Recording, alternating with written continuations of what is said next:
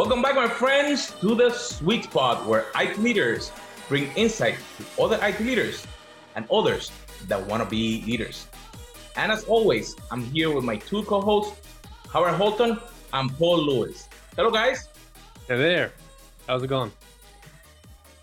And today we have an awesome guest with us. We have Mike Davidson from Microsoft. Hey, Mike, how you doing? Hey, I'm good, thanks. How are you? Very good. Mike, I heard that you're an architect at Microsoft. Give us a little bit of a detail of what that entails on a day-to-day basis. Microsoft is a great company, it's a big company. So tell us a little bit about your role in there. Yeah, for sure. So thanks for having me, first of all. My name is Mike Davidson. I'm an architect at Microsoft. So I work in a place called the Microsoft Technology Center. For those who are kind of been in the IT game for a while, you can think of it almost like a distributed network of executive briefing centers, but instead of maybe a marketing bent on it, it's meant to be staffed by people who are a little more technical, right? So my background is in software development, educated in math, so machine learning and analytics is a bit of a sweet spot for me. So that's primarily what I help customers with. So I work in the space of data platform. So that's anything from business intelligence, SQL Server. Most of the work these days is on more, I'll call advanced analytics or big data workloads. I look after our portfolio of solutions in the machine learning space. So again, not a data scientist, wouldn't call myself one, but literate enough, I think, to at least advise customers on, who may have that role, on how to work with us. And then in the IoT space, which again, hardware side, certainly not an expert, but at least on the Microsoft software side and Azure, pretty good level of expertise there. And there's obviously a very natural affinity between those two platforms, or the IoT platform and the data and advanced analytics platforms. So day to day for me, customers of all shapes and sizes. Our primary focus is on enterprise customers in the central Canadian region. These will be your big five banks, government, insurance. And I'd say architecture is really the sweet spot. We'll get into product briefing. Sometimes the customer just wants to know a little bit about what we do. Most of the time we have a problem of some sort and we'd like to solve it using some flavor of your cloud technology. So the day in the life is really going through an architecture design process. I'm sure you know it well, and trying to help them come out with a solution on the back end of that. Engagement's typically about a day, right? It's a pre-sales type of activity. We're not doing support. We're not doing implementation or anything like that. I hear you're a low code specialist. Any thoughts about that? I'm not a low-code specialist. Microsoft doesn't have a bountiful presence in that space, but the irony there, I taught software engineering at U of T this fall, so no, I'm a high-code specialist. You're a high-code specialist. Nice. Well, low-code's cool, but I don't know. I find those things turn into code eventually. It's just, it's code by a different name. Right. I think the main use is MVP, right? Like low code. Yeah, I find something yes. as an MVP, but after that, it kind of has to develop into code. And you've got to, I'd say really, there might be a point hidden there. Yeah, you got to know what the long-term evolution of this thing's going to be, because if it's going to become a software system, guess what? It's a software system, and you're going to customize it. It's like doing anything with something off the shelf, right? If someone comes to you and says, we're going to take an off-the-shelf product and customize 75% of it, it's not off the shelf anymore, right? Whether you're using Python, Java, or somebody else's magic code language, it's still code, right? So if you can keep a handle on scope and, like you say, MVP, something quickly. We see a tremendous uplift at Microsoft around COVID because people who never knew they needed an app needed an app. Right. We got to do some kind of data capture on a website, and if I were to say you can have that, or you can stand up a software stack and find somebody who can program it, right? Getting those low code things off the ground can actually be pretty useful. I'm glad you replacement for, I'll say, C#, Java, Python, anything like that. I'm glad you brought that up. We had a series recently, but it still is ongoing, about sort of leading IT in a pandemic. And one of the conversations was what we generally refer to as the sort of the digital pivot. So if you had a series of projects that were delivering on some sort of feature function value for the organization, it might now need another set. Instead of having 6 months to do that thing and $1 million, now you have 3 weeks to do that thing and $100,000. And what's Satya Nadella, our CEO, said this recently. I forget which platform it was on, but it might be somewhat anecdotal, but I think the industry's seen 2 years of digital transformation in like 2 months. Right. I bet you didn't know you needed 50,000 people from working at home, but guess what? You have them, right? Right. That's not a switch you flip, right? And we even see the buckets of sort of thrivers, the online, the streaming media, the sufferers, like the the Disneys, the movie theaters, and then the guys in the middle who might be the most, where there's something missing. They had a physical channel, they have to go to some other thing, or they're used to getting their products to stores, now they have to get their products to home, they've got to do something else. And one of the things that I find the most interesting, even though it probably has the least technical appeal, is sort of Main Street restaurants, where they're used to just people who know the restaurant and come in on a weekly basis, suddenly had to figure out how to deliver and how to have an online presence and how to create a takeout window. And they did that incredibly fast. Boy, I mean, took it another SquarePay and level. Shopify, right? You've seen massive uptake. Like any business that you dealt with that didn't have an online presence before, right? There's now whatever that business's name is, .shopify.com or .squarepay.com. And those have been two amazing platforms that I've watched because they've allowed me to still transact with businesses that I otherwise wouldn't be able to. Okay. Sorry, Howard, I've been taking the questions. Right. What's interesting is the restaurants that took it even a step further, right? When you look at the thrivers versus the strugglers, toilet paper is a really good example. Those that made toilet paper for a retail channel could not produce enough. Those that made it for a commercial channel suddenly found themselves holding onto inventory, not selling anything, and potentially going out of business and declaring bankruptcy. And what a few really smart companies have started to do, especially restaurants, is they go, we have access to a distribution channel that grocery stores do not, and the consumer does not.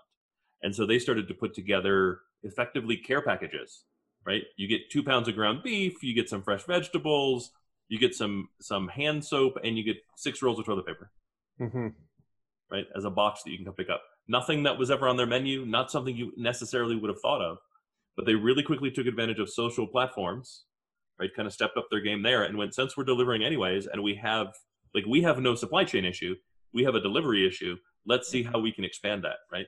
And I think the interesting thing, that kind of also parallels, right? That's probably the least digital industry, but it also parallels when we look at thrivers and survivors and strugglers.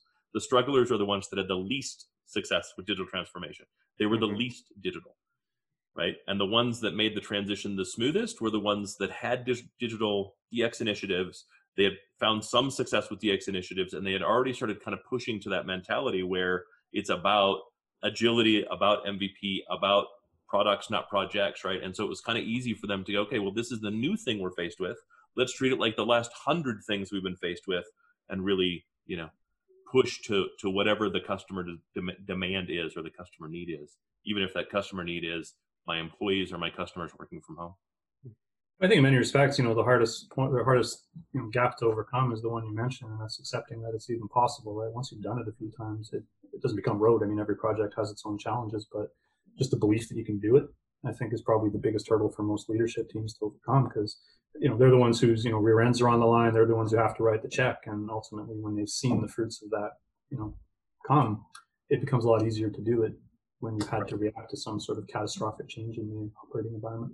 And you have no choice to turn down the risk tolerance a bit, right? Maybe I don't require 30 people to make a decision, or RFI, RFQ, RFP, Well, I can't do that in 3-week periods of time. Yeah, if if your business requires a database of some sort, you're going to pick one. It doesn't matter if the best one. It doesn't matter what Gartner says. It doesn't matter what your 18 pages of documentation from Strat Sourcing say. You need this thing up tomorrow, right? When it's one of these hundreds of thousands of dollars per day in lost revenue or whatever your business's metric happens to be. Right. A lot of the formality is just right. And the question becomes, how many of those formalities do we pick back up off the floor and re-implement? And how many of those get even remotely re-implemented the same way? Right? I'm hoping far less. I mean, as much this, COVID's obviously a tragedy of proportions we haven't seen, but at the same time, like anything in life, hopefully we can learn from it, right? Well, I think we'll either learn or disappear. Yeah. Right. I think companies have 2 options. You either learn from this, figure out what mistakes you made, what mistakes your competition made, what successes you had, and kind of drill down to what allowed those successes to happen and adopt that as a strategy moving forward. Or you put your fingers in your ear, demand things be different, and either go out of business or are acquired, and you personally are out of business. Well, it's like the whole idea around working from home, right? I mean, some people believe it's, I'm not, whether one's preference is, either in the office or not, but this idea that everyone's just going to magically go back into an office and resume their 90-minute commutes and resume wasting thousands of dollars on transit, it's nonsensical, right? We're showing many of these jobs can be done at home, and for those that can't, fair enough. But certainly in most of our lines of work, right, it's probably 95% of what it was. I mean, the reality is, if you show up to somewhere that produces a product or interacts with someone that's not your company, there is value in that physical presence being there. Totally. But if you show up to a place where you just interact with other people that are part of your business, probably not a whole lot. Like the value drops significantly. Well, yeah, like, part of Microsoft Technology Center where I work, it's a center, it's a place. There's all sorts of stuff you can see and experiences and whatnot. It's cool, don't get me wrong, but if I offered that opportunity to most customers, right, you can stay at home in the friendly confines of your basement, your tracksuit, or again, get dressed, waste the money to travel downtown to see the whiteboard. It's cool. Like, we have really good whiteboards at Microsoft. They're the best you can buy. Like, it's not taking 3 hours of my day, put it that way, Right. I'll fire up whiteboard or whatever drawing tool I happen to have on my Microsoft Surface Book. Now, I will say though that interaction in person is significantly more valuable than interaction not in person. Mm-hmm. And I do find it interesting. 6 months ago, I never would have complained with a phone call. Never. It was my preference when I don't have to travel. Let's get on the phone. Let's have a conversation. Blah blah blah. Now I complain about a phone call. Are you sure we can't use Zoom? Are we sure we can't see each other? Like, Right. there's a whole lot more context contained. There's a whole lot more nuance that's transmitted. I think it might work better if we could see each other. Yeah, I need to see the eye roll. Right. But in the MTC sense, there is, not unlike sort of the Hitachi EBC sense, there's some physical value there, right? So when you go to the Hitachi, especially in Japan, you can see like the actual manufacturing, right? You can see physical equipment to which we produce, which I'm not sure you can do virtually as well. No, yeah, like part of the experience again is we have demos, we have IoT enabled devices. There's an IoT enabled chainsaw in our office or whatever. I don't know why we have, but that's what we have. Yeah, it's hard because like I've probably done 30 or so remote engagements, and for me, one of the hardest parts is, I sit at my gaming computer and I have like just toys, and I'm constantly fidgeting with something, and I'll sometimes forget that I have the camera on. Okay, have I just been fidgeting? Have I been twirling like? I have an old knife that I sit in, like my swinging knife around in front of my customers, like is going really badly. And it's all of those cues you mentioned, right? There's times when, if I, for example, am missing the mark, right? This customer said they want to talk about something. They clearly don't want to talk about that. And they're rolling their eyes, they're checking their phone, they're surfing on the web. I can't see that. Right. So that's the one thing you do is an element of that, being able to read the room. Right. Let's say the strict, the raw delivery, like you wanted to consume this content and have this experience or have these learnings. I'm finding, more or less we can do. It's the change of course. Right. Oh, you didn't tell me you didn't want to talk about the database, and you're feeling like you don't want to be rude and say that. But now you're all I'm on in the background and you're playing video games and you're watching Netflix and whatever. Right. Right. You lose that flexibility. But again, it's like if there was no cost, we would do it. But the challenge is there's so many costs with respect to travel these days. Mm-hmm. I don't mean international or intra-city. I just mean, like heading downtown, right? Given that people generally are not wanting to be there, that's, I find if we can find a maybe happy medium and deliver 80-90% of the value without some of the costs and risks, I think we'll be in good shape. Yeah, I'd be good with a federated delivery of offices, right? So maybe we take all those bank branches and make them like little Regis centers, and you sort of meet in your general location. So it's the Starbucks meet and greet. If they had a coffee machine, that'd be great. Is that like we work without all the obnoxious executive behavior? Exactly. One of the world over here is just an office. One of the side effects of sort of this agile IT requirement, where I have 3-week delivery, is I now can't acquire infrastructure or even complex software in that period of time, right? So now I have to think about acquiring more based on what I think the forecast is going to be. Maybe I acquire them on a quarterly basis instead of on a project by project basis, and allocate per project instead of acquire per project. We've actually seen it pretty dramatically in this quarter in our business. Is this something that you're seeing too? Yeah, I mean, in cloud, obviously, the nature of that beast is entirely different. That's been, in some sense, one of the fundamental value propositions from the inception of the platform. Right? We are certainly seeing an uptick in business. There's absolutely no question about it. Right? The idea of, for a lot of people acquiring, for the reasons you cite, right? We need this thing up and running now. Imagine a big retailer in Canada that didn't really do a lot online. There's lots of them, right? Right. When your entire business shifts online for a couple of months, it turns out that the hardware procurement cycle is just not manageable, right? We used to talk about this all the time. It's, you know, I mean, back when we worked together, I mean, one of the things I always advocated when we were talking to people about procurement was, you know, you're going to buy it anyways, right? The money's going to get spent. It's a question of, do you want to have some control over that purchasing cycle? Do you want it to be on your terms, or do you want it to be when there's a fire? Mm-hmm. Right? Because when your foot's held to the fire, all of a sudden, you know, people know that, and sometimes the answers you're going to get back aren't what you want. Right? The supply chain doesn't care if you need it now; it's coming in 3 weeks because that's the reality. Right. Cloud more or less solves that problem. I mean, infinite is a strong word. It's usually infinite from the perspective of most customers, but frankly, even they run into issues, right? Yeah, we had to make provisioning decisions. You can imagine when Teams went from here to like Right. my arm can reach, literally overnight. Right? It's all the same. At the end of the day, it's all the same Intel chips, right? Or yeah, your ARM or whoever it happens to be. We had some very well publicized challenges, right? We had to ration, right? You want 500 VMs for your, I'll say, non-essential industry analytics project. You're going to wait. The hospitals are getting them first, right? The banks are getting them first. The government's getting them, right? So we do certainly see that element of. It's kind of weird that it's interesting with cloud as we've seen it evolve. We've always talked about on demand, right? Buy it on demand. We certainly incent you pretty heavily to not buy it on demand, right? One of the things that's been funny about watching cloud evolve has been the adoption of some of the more traditional business models, right? Cloud was all about pay as you go. Oh, by the way, if you want to pre-commit 1 year, 2 years, or 3 years, we'll give you a big discount off the top, right? All of a sudden, it starts to look pretty similar to how things have always operated, right? But it's interesting. Like this whole conversation, it's not just a technology conversation. It's the difference between just-in-time logistics and how we did logistics before just-in-time, right? It's really supply chain management of whatever the particular supply is that you're looking for. You can either do just-in-time, in which case I have enough for today, and I'm planning ahead for tomorrow, but not for 3 years from now. Or you can take a more traditional approach and look at it from the perspective of, I have a term that I'm trying to aim for, and how do I have some reasonable, series of success there? And all of it works fine as long as just-in-time logistics doesn't break, right? As long as there's not some big surge or some big catastrophe that breaks the ability for products to move just in time. Well, it's like every premise or model, and it almost sounds stupid, valid until all the assumptions change, right? Mm-hmm. And it's like we find this constantly. We're not resilient to those catastrophic changes, right? We've had brilliant economic models and forecasting models in finance for years.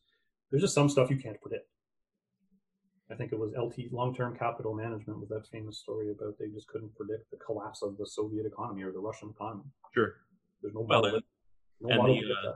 The housing crash in 2008, right, from bundling the securities. Although that was actually well predictable.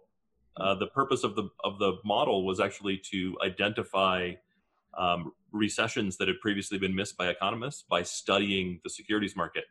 And banks decided that sounds like a really good model for making money, which is fine until you hit a recession. Right. Like all of these models are fine until you hit the very thing that they're not designed to overcome, that they don't have the ability to overcome. And it's almost like somebody reads the cliff notes and not the full manual. Right? The cliff notes say this is fantastic. The full manual says this is fantastic, except also plan for this. And nobody ever reads the also plan for this. Let's journey into IT leadership. Now we all have operated IT, and now we are providers of IT. But you get to interface with a lot of IT operators. Are you seeing, or have you seen, especially in the MTC sort of situation, an evolution of skill set in IT leaders, or a different attention, or just different priorities? Is there any obvious witness to that? Yeah, I'm just trying to think about. There's definitely, data and AI and machine learning has been a fun one to watch. There's companies that get it. There's companies that have, kind of for a long period of time had that in their DNA. What's been interesting is, I'll say, watching those momentum-driven customers try and figure it out. Right? By that I mean, I went to Gartner's CIO Summit and I heard that AI is important, so we need to have something. Right? I get a lot of these. I'll go, what do you want to do? Right. I don't know. I need AI. You tell me. That's right. Right? It's kind of, you have to, I find a level of first principles you almost have to go back to sometimes. Right. And it's my nature, and it's not always the right way to do it, but I'll say a very deductive thinker. And again, this isn't a humble brag or anything like that, but I like to go from sort of, principle to implementation. Right. So when I'm confronted with something like that, it's a lot of education on, okay, well, here's what this thing can actually do. And then can we kind of work through the process to figure out something, right? Whereas some people very much, it's got to be a use case. So I find with AI, there's been a lot of pressure put on executives. We hired a new CDO because everyone has a CDO now, right? We're going to build a data lake because we need a data lake, and then we're going to start doing AI because it's fantastic. Right? Just like cloud. We're required to have a cloud strategy. So what's our cloud strategy? Yep. Right? Back in the day. Go to Azure or AWS. It's like, it's not a strategy, that's a destination. It's fine, but there's a lot of detail in the middle, right? So having to, again, it sounds strange, but almost reorient the conversation around business outcomes, right? Because anytime there's gold rush or something, it's like you have to kind of go and do that land grab, right at the beginning. But that's not successful. Right? AI is another tool. It's another technique. It's interesting. There's a lot of value with it. It's not a panacea for anything. Right? Like anything else, it requires discipline, requires expertise, requires practice. Right? So that's been a funny one. And again, guiding customers through that sort of emerging awareness of the value of data. Right? Everyone's heard the platitudes: data is the new whatever, oil, gold, Jello, doesn't really matter. Right? The idea that you have to go again through steps of maturation. I've observed this catastrophically at times, skipping steps. Right? Customers will come in and say, well, yeah, we want to transform our business and become a data broker, and we want to monetize our data. And okay, well, tell me about your data. Right? Well, I have access over here, and I've got some Excel spreadsheets, and there's an Oracle 6 database sitting on Bob's desk or whatever. And it's like, okay, fair enough. You may want to get to AI, but you're going to go through a lot of reporting and stuff, even if you don't care about reporting, just because the AI people are going to want to know where the data is. They're not going to want to wait 9 weeks for IT to give them permission to go look at it. They're going to need to know what column A is versus column B. Right? I was involved in a spectacular failure of a project early in my career where a very well-heeled data scientist wound up telling a room full of mortgage people that a mortgage rate was important. Right? That's key to getting a deal closed. Yeah, it was like, well, yeah, we're looking at this big elaborate retention model, and it's like I did all the data engineering. I didn't know my way around data science at the time. And imagine doing this, right? Imagine predicting to a room full of mortgage people that if you lower the rate, people will stick with you. It's like, what? It's like we dialed up wetness and stuff got wet. I'm like, all right. So it's like you're going to go through that data governance stuff, whether you like it or not. And it's ugly, and it doesn't give you the big carrot at the end, but the steps are the same. Right? My favorite question to ask in those is, okay, cool. So you want to get to AI, and now you want to be a data broker. What does your EIM look like? Sure. And they just go, what's EIM? Right. Okay, so let's start over. Right. I understand EIM is hard. It's probably the most complicated thing you can do in IT, but you can't just ignore it and pray it goes away. Right? AI is going to make it more difficult if you're starting from zero. You can't just apply it. And I'm speaking from the perspective of what I'll say is systematic adoption. Right? If you're looking for a project, right? Clearly, I don't need to go back and build my data lake and my entire data governance estate. This is more for almost that that long tail. Right? The big heavy hitters at the top, you're just going to go do. Right? If there's a fundamental transformation or business value that's going to come out of that, I'm never going to be the person to tell someone, no, what you really need to worry about is metadata management. Right? That's stupid. But if it's that sort of systematic adoption, right? We want AI infused into every process, as the every third post on LinkedIn says is going to happen, right? That's where the investment in the data estate really becomes, I would say, a necessary kind of precursor to that. Right? And that's often sure. And I'm not arguing or advocating that metadata management is a required component for every company in every step of EIM, but I do think it's worth having some sort of process that you go through and go, these are the 27 checkboxes. We at least need to identify if they're applicable. If we've just ignored the fact that they exist to begin with, we're just kind of creating, a data swamp, to use that kind of vernacular, right? We do this everywhere, right? It's like applications. We have had, monoliths for better or worse for, how many decades. And I'm going to take that and somehow via, some alchemical process, convert that into 400 microservices deployed with a React front end or with Kubernetes on the back end. It's like, what do you got today? Well, I got a database and a bunch of VMs. Right. Maybe. or I have a 30-year-old mainframe application written in COBOL, the developers died, the application's no longer supported, and we're keeping it together with bubblegum and wishes, but we don't really understand how it works. And we're going to move it all the way to serverless and containers. Yeah. Right. Yeah, I mean, if I were, I don't say relatively advanced age, but I mean, I got a few gray hairs and some lack of hairs up here. Been around the block a couple times. The only architectural attribute of the system I can implicitly defend, and by that I mean defend without another requirement, is simplicity. 100%. An architecture opined that it's much like Warren Buffett's quote about invest in companies an idiot could run because one day one will. It's build a system a second-year college student could maintain because one day one will. Right. I used to call that stuff, those requirements were the EFN, the elves and fairy network. They depended on magic for it to work. Therefore, this is an EFN request. We can move on. Right? There's no reality. There's no realism attached here. They just want it to work by magic. Well, and we always fetishize the Microsoft, Amazon, Netflix, and Google and want to architect like them. I mean, they do some fabulous stuff, but they have fantastically interesting problems, right? You're not building a video distribution for 500 million people. I might submit that maybe what you need is a monolith on a VM, right? Right. And a $50 billion investment over 5 years. Right? Like, that's another funny one. It's like, I mean, customers want to have security conversations about cloud. I'm like, look, we invest more money into this than the profits your business has ever had, ever. Like the sum of That's right. and sure we have a handle on it. We do it without the 50 years of technical debt. Right? I mean, but more importantly, the billions of dollars. It's a question. But it goes hand in hand, right? You're not getting the billions of dollars, and you've got technical debt. Like, you're setting yourself up for failure. When we talked again about the thrivers, the triers, and the failers, whatever we're calling them, I don't. we keep renaming these categories. I keep doing it. But everybody that I talk to goes, we want to be like Amazon, or we want to be like Zoom, or we want to, and I'm like, is supply chain your main business? Because I don't know that supply chain is your main business. Is logistics your main business? Like, Amazon has a lot you can follow, but do you have $50 billion a quarter to invest in these sort of things? Do you have the GDP of a small country to make as an investment? And is your company older than the year 2000? Right? Same with Zoom. Like, okay, I think it's fantastic, but do you have venture capital equity lying around? And is your company 5 years old? Because if it's more than 5 years old, you have technical debt greater than that 5 years. And they're like, no, we're a bank. We've been around since 1954. Yeah. Right. So you're carrying a bit of technical debt, buddy. Zoom does not have that challenge. Right? But the entire organization is agile from the start.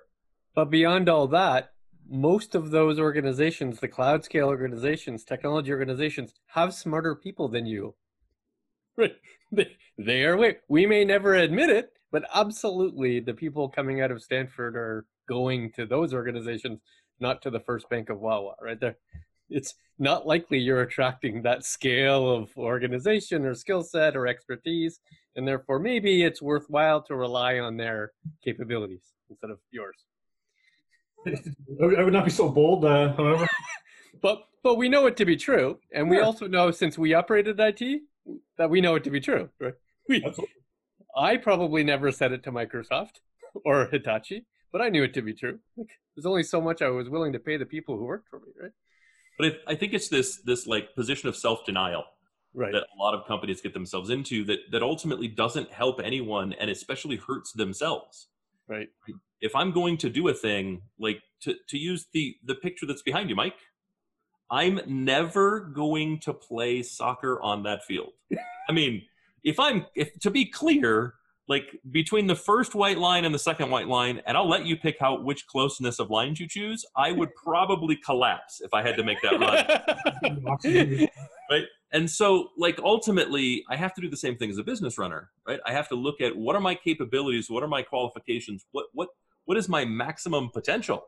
Mm-hmm. And frankly, it's hard to compete with places that are paying $300,000 for college grads. It's hard to compete with places that have comparatively an infinite budget. Well, we run into this all the time. It's like, I've had conversations with people who submit that we need to start teaching data science in kindergarten because it's that important to the world. And I mean, it's ridiculous. Look at the number of people who can reasonably call themselves one. I consider it to be much smaller than the number who do. I don't call myself one. I mean, I can certainly cite my own education and all these wonderful qualifications. It's a hard job. It is not easy to do. And the number of people coming out of the higher ed system is tiny. Mm-hmm. Right? The idea that you're going to just, you know, like you say, you're competing with Microsoft Research, you're competing with like Fair at Facebook. I've had two people in the thousands I've ever talked to get this trivia question. So there's a guy named Peter Lee. He at one point ran Microsoft Research Next, which is a very large organization within Microsoft Research. And he talked about the going rate for I think it's PhD from one of the top schools in the United States in ML or AI field is that of a rookie NFL quarterback. Right, so I had a slide. I mean, he was a rookie a couple of years ago. It was a picture of Deshaun Watson, who's now in his third or fourth year, and showed it to, you know, countless people. And it's like, you know who this is? It was around the premise of, because you're not hiring anybody like this, right? Right. You don't have dollars to spend on a data scientist. And it was, you know, two people who ever got it. But the point being, like, it is rarefied air. You don't have $1 million a year to pay someone. Your executives don't make that. Your owner doesn't make that. Your company's not even worth that. Right. You know? Somehow this data scientist is going to walk through the door. It's crazy. Now, it's not to say everyone needs to be doing that. Don't get me wrong, but it's just to give you a sense of the scale you're sometimes talking about, right? Oh yeah, we talk about that all the time, right? One of the questions that I ask when customers want to talk about data science and their data science strategy. Okay, cool. Do you have $300,000 to pay for an entry-level data scientist? They're like, no. Okay, well the competition does. Right. Right. So how do we better position you to take advantage of the assets and resources that you do have? Right? Rather than looking at other people and going, I really wish I could do that when you're not playing in the same league. Like, let's be real about it, because it doesn't mean you don't play. It just means you have to have kind of a come to Jesus moment and go, this is how we're going to play. This is how we're going to move forward. This is what's reasonable for us. It's also a question of maturity in that field. Like, much like most organizations don't think they need to write a compiler to run an application, right? We're still in this stage where a lot of organizations think they might have to do the ML equivalent thereof. Right. When the actual answer, of course, is no. You're going to, you know, follow a pattern that someone else has established. You're going to download a library from PyPy and go to town, right? Yep. This architecture from first principles of a computer vision model is insane. Like, because now you're competing with Microsoft Research, you're competing with DeepMind, you're competing with brilliant people like Hitachi, and it's like, even if you wanted to, why? Who cares? Actually, since most of the problems are likely BI problems or analytics problems or MIS problems, which you could solve with traditional technology that they may in fact already have in-house. One of my most well-received slides I presented anytime I talk on the subject is my AI checklist. I was with the audit leadership team for KPMG, and this is where one of the people who understood who Deshaun Watson was. Strangely enough, it was like really senior auditor, and he was a huge football guy. And they asked me, like, I'm keep hearing, what does a good project look like? So we actually brainstormed this little list, and I mean, the first thing I will tell anybody is don't make something an AI project that doesn't need to be. Right? Have you tried drawing a picture? Have you tried basic descriptive statistics? Right? If you can get the answer you need out of that, you know, have you tried rules? Like, you've actually tried to code the thing. Right. You know what I mean? Like, if 15 if-else statements or some decision table or lookup table works, you know, it's not an AI problem. It's ridiculous. Don't do it. Right. Code it. But then I can't say that I have AI. Then I can't say that we're doing AI, right? And I think it then comes back to the decision-making process in the business that determines the technology is the thing rather than the outcome is the thing. If we're striving for an outcome and the outcome is we want to have better decision-making processes, so we're investing in the right place, we're targeting the right place, we're marketing the right place, start with what does that look like, and then determine the tool that's going to get you there. And most of the time I would agree, it's probably not AI and ML. Well, that was one of the funny experiences I had with my students, right? So I taught, like I mentioned, I taught a university course last fall, and a big part of it was projects, right? So why they take the course is not to hear me lecture, they could care less. It's more about you get work experience, you get to actually implement something, right? So we hooked them up with a nonprofit or an NGO, and they actually get to kind of put hands on keyboards, write some software, right? Very different than what we see in the academic environment. The academic environment does not stress these types of skills at all. And so many of them, right, the technology choices were very elaborate. Right, and they got guidance to the contrary, right? I'm not going to use a database. I'm going to use Mongo. I mean, there's nothing wrong with Mongo. It's a great piece of technology, right? But the learning curve is going to be a bit different, right? The volume of resources is going to be a little bit different. And it's funny having conversations after the fact with some of them. Like, yeah, we had to report on it. It turned out to be a real nightmare. It's like, The prize. Yeah. Well, it's, again, it's like, well, why did you pick it? Well, we need to scale. It's like, scale what? Your demo? Like, you're writing a website for 50 people. You don't need to scale anything. I was trying to be honest with them. I didn't want to make the course into a Microsoft marketing event, so I tried to teach stuff from Amazon and whatnot. And there's this body of knowledge Amazon's put together where like they're broadly for the purpose of scale, not recommending some of these non-traditional database technologies until you're talking about millions of registered users. Right. Right. It's very often I think we overstate the need for scale. Plus, we overstate what's important to a business. Like there's been many pieces of software and hardware we've bought that the decision was based on us not wanting to be called at 3 a.m. to fix it. Right? There was a substantial amount of skill set that we had a 1-800 number that was actually answered by some professional. Right? I don't want to have to Google at 3 a.m. to figure out how to solve this problem. Oh yeah, it was like I got grief early in my career. It's like someone's, well, what about your rep? I'm like, my what? Like, we're going to be the open source guy. I'm like, I love open source. It's great, but like, I like watching television. I like playing video games. Like, I'm going to do that. And when this thing breaks, I'm going to call my friends at IBM, Oracle, and Microsoft. I'm not rigging it myself. Why would I do that? We also have this false impression that new equals better. Mm-hmm. Right? The new database equals better than the old database. No. It's specifically to solve a specific type of problem. Do you have that problem? Like, what's great tech? MQ series. MQ, like, that thing literally has never died. Nothing goes wrong with it. It's bulletproof. Mainframes, they work. I don't want, I don't want my banking transactions running on microservices. Go away. Don't do that to me. Like, I don't want the pod running out of memory and then having to reboot and I got to redo my transaction. I would like to know that Z series is there or whatever platform it is. Mm-hmm. I'm not saying don't modernize, but I mean, what did Gartner call bimodal, right? There's some stuff you're not going to touch, and it doesn't make sense to touch it, right? The systems of engagement on the other end, sure, throw some services on that, but there's a lot to be said for breaking stuff. And it's not like we're at 97% modern, right? It's not like our modernization strategy is so complete that all that's left is the stuff running on mainframe. No, it's motivates decision making is FOMO, right? Fear of missing out. It's like, well, everyone else is doing it, so I got to do it. It's like, all right, hold on. Yeah. Everyone else is in fact not doing it. Or they are, but again, it's incremental, right? I mean, IT in 20 years will look nothing like it does now, but it's not a big bang, right? It's like, the hard part of any architectural initiative is not this. Architecture, I always find, had this broken model of states, right? I mean, if I had more, I'd say, academic time on my hands, I'd love to write this, but we talk about this idea of the to-be architecture, and we have this current state as is, and we have the to-be, and we shall progress mightily from A to B. And it's like, that's easy. You know what I mean? Painting the end state is not hard. It's what are you going to live with in the 5 years it actually takes, because you don't just wave a magic wand as, using your term elves and fairies, right? There's no magic wand here or fantastic creatures that are going to make this happen for you, right? It's what you have to live with in the interim and how you're going to make those transformations livable that really characterizes challenge in IT. Drawing a PowerPoint what tomorrow looks like, or similarly implementing it. Right. Whatever. Right. It'd be great for that 2-lane road to be 4 lanes in the morning, but do know the duration of making it 4 lanes, some of it will always be 1 lane until it's all 4 lanes. Yeah. Right. So how much of that are you willing to be 1 lane, and for how long? That was always the theory to me. It's like when we talk about states, it's like it's either micro states or vectors, right? It's like, can you think more about direction and think less about where I'm going to wind up and just think about goods over there. Right. I maybe overshoot it if I'm not quite there. If it's not perfect, I can live with that, right? That's good, because I don't know what the future is anyways. If I could do, again, advice I give anyone, if you could predict the future, we're not doing this. Right. This is for my house or my Malibu mansion or whatever, right? You can't predict the future. So it's like, can you at least just make things better? Right. And thinking about, little maneuvers you can do to keep doing that. Yeah. I've always found that to be a viable way to think about the, I'll say, organizational practice of architecture, right? Not in any system or, for any one particular initiative, but broadly as the organization thought about investment.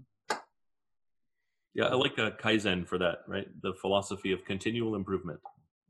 Let's erase the fact that there's a goal, because as soon as we get close to that goal, we're going to realize that's not the goal. Right? At best, it's a goal. And so instead, how about we imbue the organization with this philosophy of continual improvement, simply making it better today than it was yesterday. Because of course we stop once we reach the goal, right? It's like, I'm going to deliver the 3-year architecture vision and I'm like out selling hot dogs or something, right? Like, no. Right. Well, I'm done with this one. Time to move on. Time to move on. Solved IT, we're done, right? And no, there's always something new. There's like a new pandemic. There's going to be, it's like, you think of it, I always remember these exercises in long-term horizon planning, and it's like, you can't. I mean, in Microsoft, people always want to talk about Microsoft's Tell me the 3-year roadmap. I'm like, nobody knows the 3-year roadmap. So, let me tell you the 1 year. I'm sure they have thoughts on it. Sure. I'm sure you guys have thoughts on what your roadmap looks like, and then things change. Right.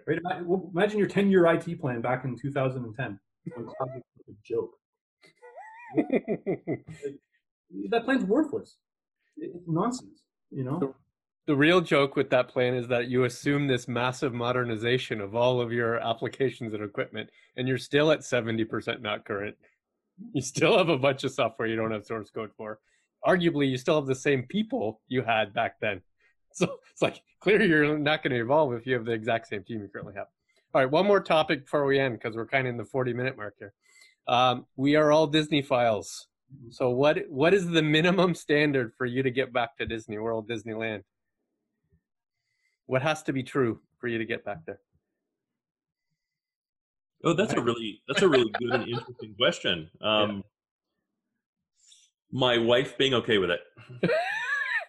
Then what's her minimum standard? What has to be true for her to go back to Disneyland?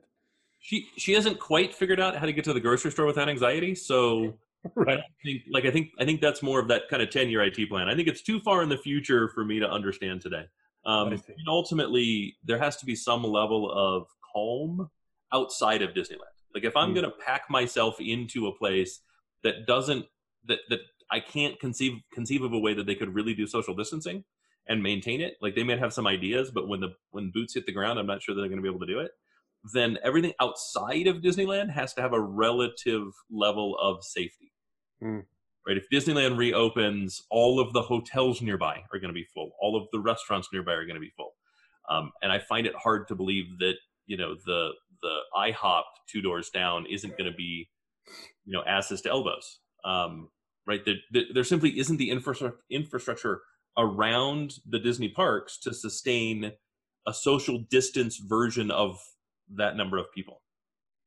That's definitely true of land. World is far more space comparatively. It does, but it still doesn't have the infrastructure. Like, okay, you have the distance for cars, you have the parking.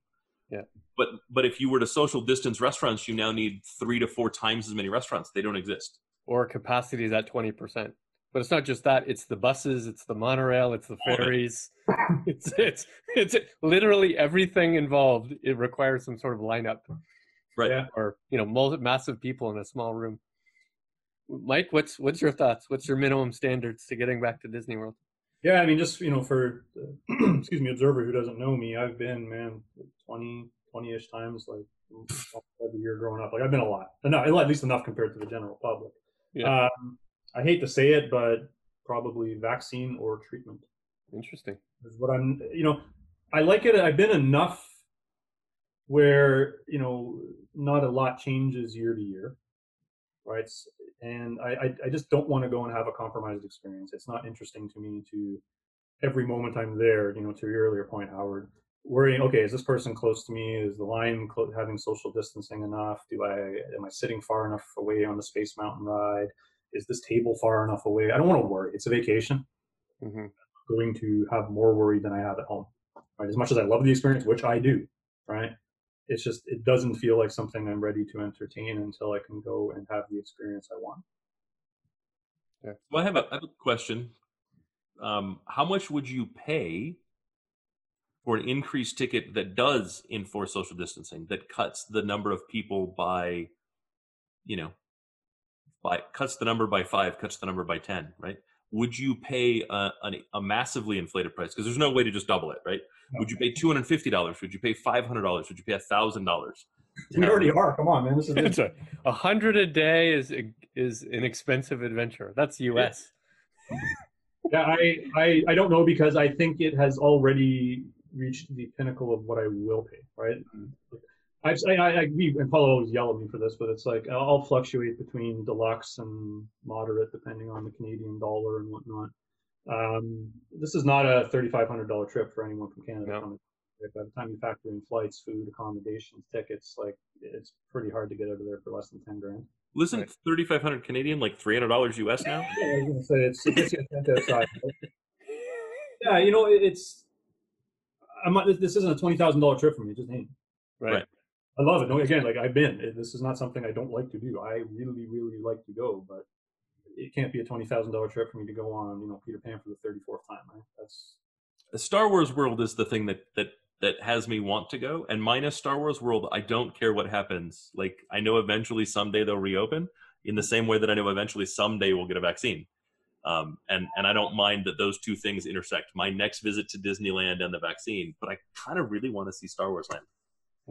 I had a trip for March break. It was heartbreaking. We were, gosh, it would have been, I think the 13th was our departure, and it was around the 10th that we made the decision preemptively to cancel, because I don't want to say I had any sort of prescient vision, but we started having a sense that this COVID thing was real, and we're asking ourselves, like, is this, do we A, want to be there if it's actually happening, and then B, if it goes south and they close, I don't think the getting home experience is going to be particularly pleasant. And you remember 3 months ago, 2.5 months ago, what the airports looked like, right? Those horrific scenes at O'Hare. That'd be renting a car and driving home. And we just said, look, the upside is good. The downside is really, really, really bad. It's like IT risk planning 101, right? Right. Magnitude, impact, and decide what you're going to do. So what about you? Likelihood, right? So I've got an August 30th trip. It has not been canceled. However, there are people in my organization, my home organization, who would suggest otherwise. I'm less worried about the social distancing aspect, because I think there'll be a pretty small number of people there, occupancy-wise. I am much more concerned about face masks the entire time. Like in the summer in Florida, face masks 100% of the period of time. Yikes. I'm not sure I could survive that. No, it's not being that bad to be with the mask outside. But going to the grocery store, different than 12 hours walking on Epcot, right? I think it's a very different situation. He's like, the mask is not effective that long. What was that? The mask is clearly not effective that long.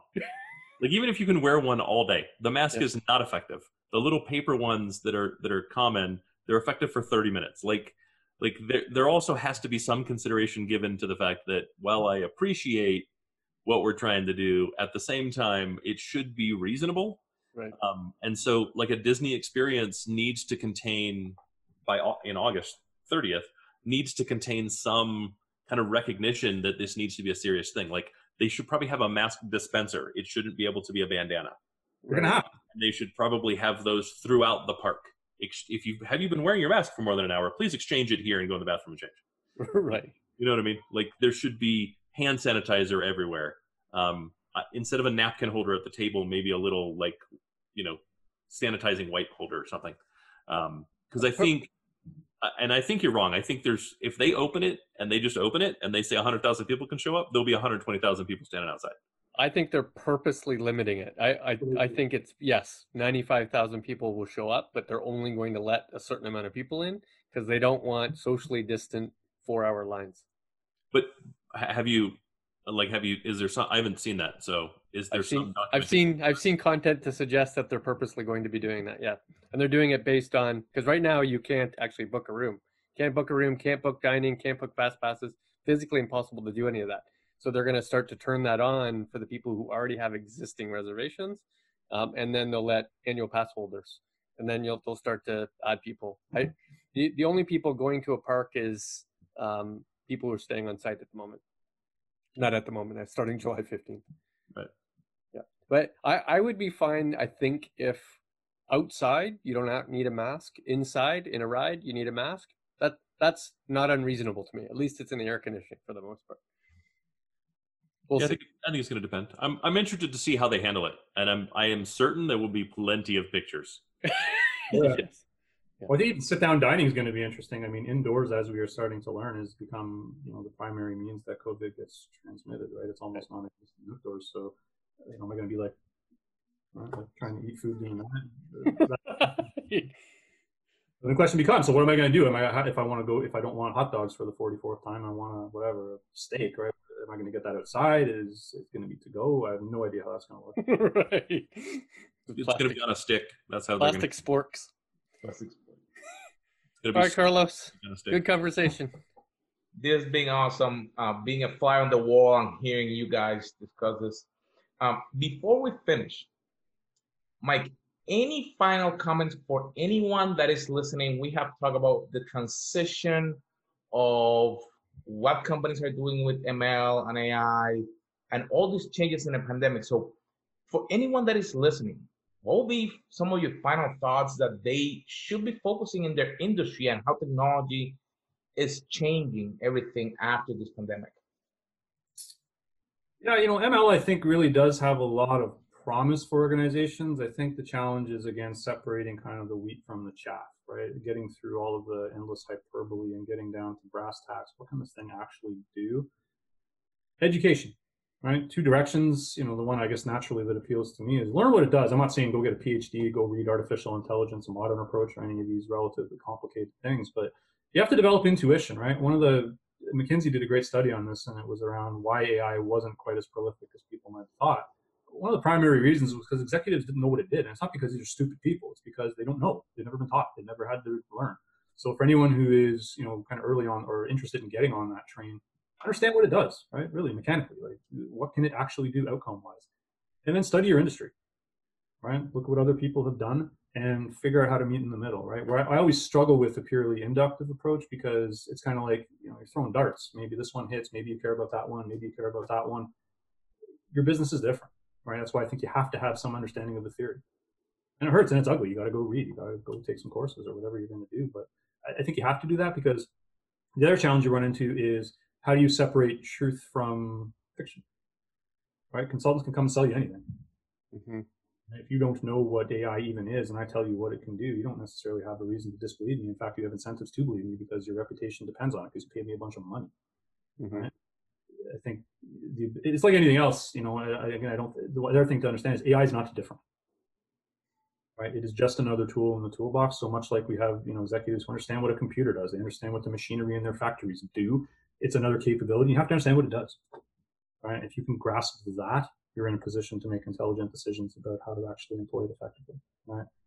Because again, you find it's a solution that can definitely be shown to be effective, but it's also fraught with peril, right? It's like, classic example, if you're doing the spam ham problem, right? Is this email spam or not? I don't care why. Build whatever model you want, right? You're making a loan adjudication system. You're making a system about a government allocating resources to one person versus another, right? You better have a really good sense of why that model is doing what it's doing, right? There's altruistic reasons or just some abstract reason of being generally a good, citizen or entity, but legal risk, reputational risk, right? These are all things that you have to think about. So education about how AI can go wrong, how it can work, I think is vital for anybody who's thinking about kind of getting on that train, right? You can't outsource all of it. That's awesome. So Paul and Howard, it's been awesome to see you again. Mike, it's awesome to have you with us here at the Sweet Spot.